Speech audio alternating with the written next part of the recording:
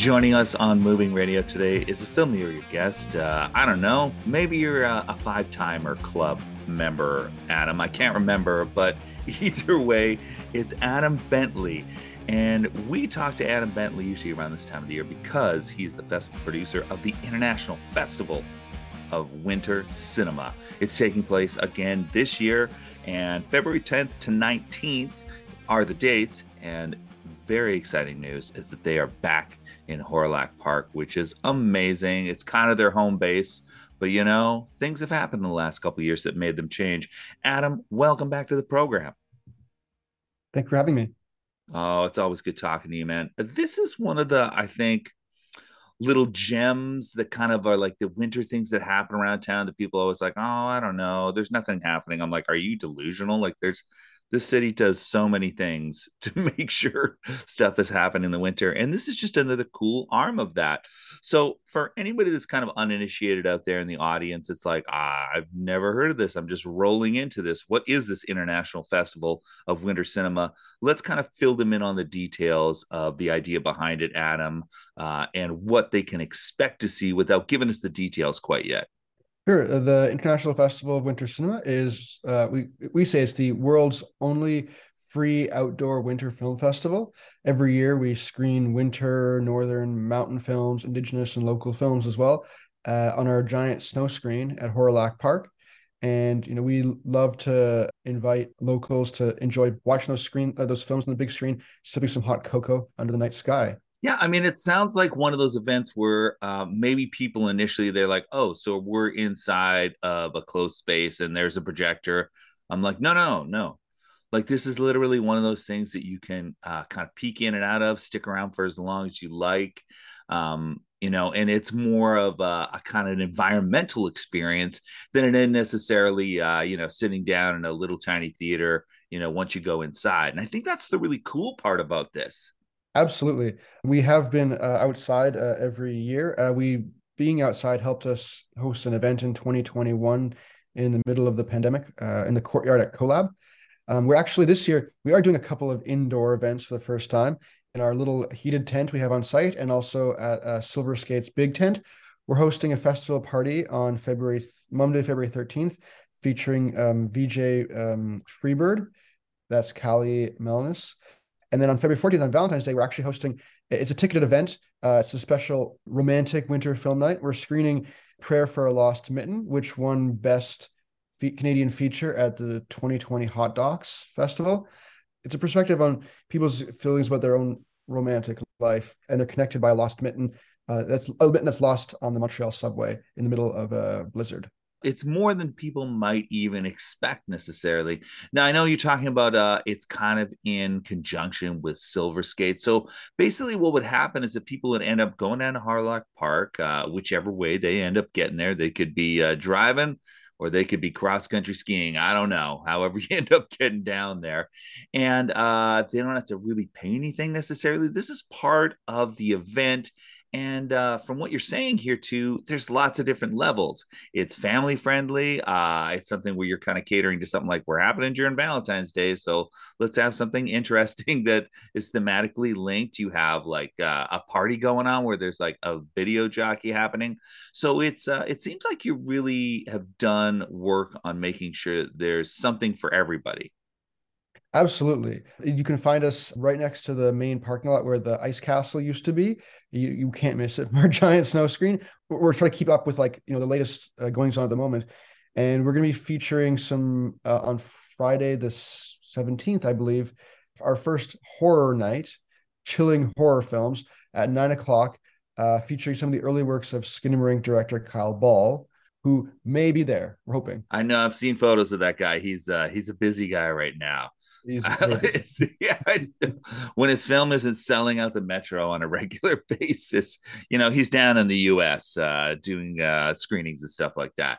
What's really cool about this too, Adam, as we sit here and we're talking about the International Festival of Winter Cinema taking place from February 10th to the 19th at Hawrelak Park, is that you cover a lot of bases. This isn't something where you're just strictly soliciting films from local filmmakers. You just mentioned Kyle. You've also got a night where Brendan Reines has some stuff done there too. And you're covering so many different genres. So let's kind of get into this idea of like just how diverse your programming really is. It's tough to get into like every day since you're taking place on the 10th and 19th, but you've covered a few bases here. Talk to us a little bit more on some specifics about some of the things that you're excited about that you have that people can come and check out. As you mentioned, we do have a diverse program. Most of them, except for like the local films, most of them have a winter focus on some sort. We always every year have like a mountain sports night, and I believe that is Saturday the 11th. So we're featuring, ski, snowboard films. So if you like that kind of thing, if you just want to see like people bombing down mountains, like some of the biggest mountains you've ever seen, and just going at it like 60 miles an hour, that's the place to be. And I like the mountain sports night because it always attracts like a different crowd who doesn't typically come to like sort of like independent artistic events. Um, and we're also for the second year partnering with Edmonton Short Film Festival to feature more local films. That's going to be Friday the 17th of February. And I believe this is our first year we're actually showing feature films. So, because the weather looks nice, so people will be able to stick around. We're always trying to like improve the experience because we know it's not just a matter of, like you said, just showing films on a screen. We have nice seats. We have like the fire pits going. We just want to create that. We know we're more than just a film festival. We're like a winter experience. Yeah, I like that you mentioned that too, because that was somewhere I was going to go next. Is that people might just think, oh, there's going to be that giant screen, which they are going to see the second that they get in the park, basically. So it's very high visibility, but also the fact too that it's not just like, okay, the screen is there and then that's it, right? You make it very friendly for people to be able to stick around for a little bit and then pop in and out. And it's very open. So I think that's the great part about it is maybe people not quite understanding that it is an experience instead of just movies happen to be screening on like a wall. Exactly. We want to create that experience to bring everyone, make everyone feel comfortable, make everyone feel cozy. What's the Danish expression hygge? I should also mention that we are going to be, nothing we're doing this year is for the first time, we're going to be screening some films multiple times. So if you miss it the first weekend, you can see it the next weekend. Fantastic, So because there's a lot of detail. You got it, and it's really lined out very nicely here. You even have the times of how long everything is, and basically, where can people find that program? Is it right on the website? yes, you can go to ifwc.ca/schedule.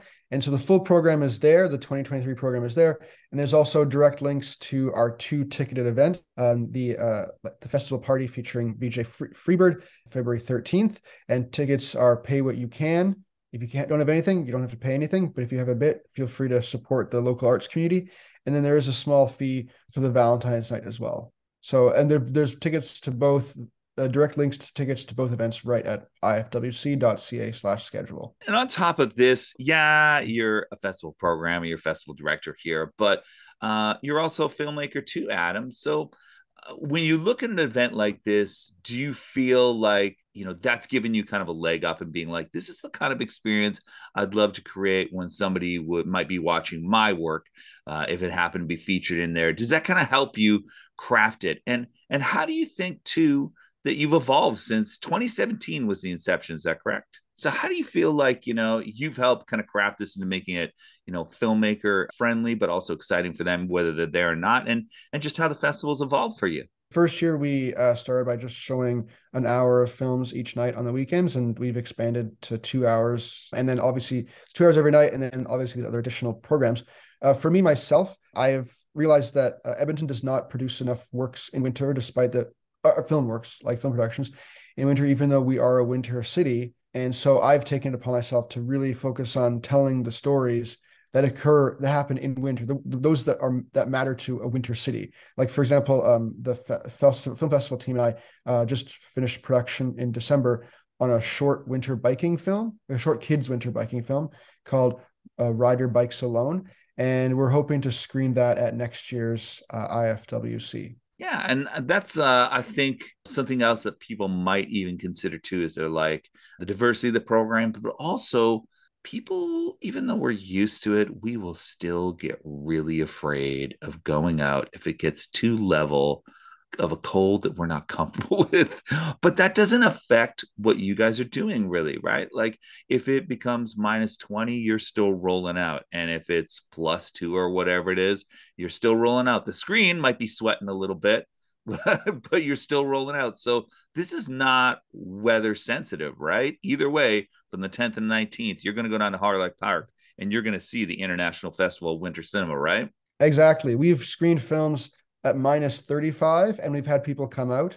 We've screened films at +5 and we've had people come out, and every temperature in between. I've always said, whatever film festival we can put on is the film festival that we want to put on because it's so weather dependent. Absolutely, and it's a fantastic experience. I encourage everybody to go check it out, whether you go to one of the ticketed events or not.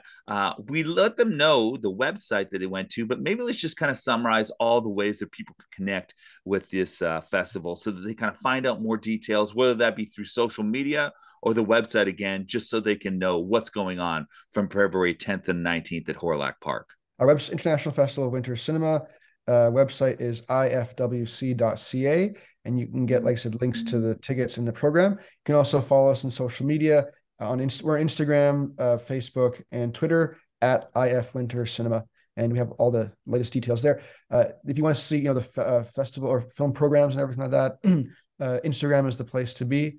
We're going to be launching our festival trailer within a few days, so check it out. Our guest today has been Adam Bentley. We've been discussing almost kind of like, I guess this is our annual discussion of the International Festival of Winter Cinema. This one's hardy, even through COVID times, because it was outdoors. It was something that could still run.